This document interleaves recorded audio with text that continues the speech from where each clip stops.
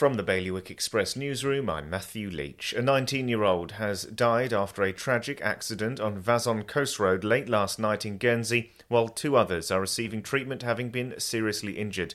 One vehicle was involved in the incident at 11:30, which happened outside Krabby Jack's. The State Trading Supervisory Board in Guernsey said it makes good commercial sense for Aurigny and Blue Islands to harmonise their services as border restrictions relax. Given the substantial overheads involved, it makes good commercial sense for the airlines to work together, said the board's president, Deputy Peter Roffey. Warwick Farm, once a possible site for the new hospital in Jersey, has been earmarked to become a new country park.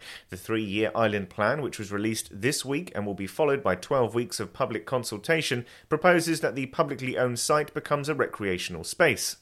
And the UK government is to launch an independent review into the meltdown of a Jersey-based football stock market that left users facing losses totalling £100 million, and Jersey's Chief Minister has said he's also open to launching an inquiry. For more on all of today's stories, you can visit bailiwickexpress.com. Your weather today is going to get cloudier this afternoon. Wind will be an east to northeast, moderate force 4, and there'll be a top temperature of 14 degrees. And that's Bailiwick Radio News, sponsored by XRM. Regulatory Compliance Manager, software designed to simplify JFSC reporting. Visit xrm.je for more information.